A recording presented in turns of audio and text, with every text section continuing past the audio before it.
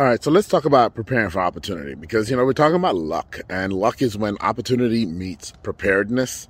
And what is preparing for opportunity? What is being prepared? And being prepared is when you and me, when we stop getting distracted by, those sexy things out there, those shiny objects, and running and chasing after things, and really start to work in our zone of genius. When you start to do the thing that you're uniquely created to do, right? The thing that you're really, really great at.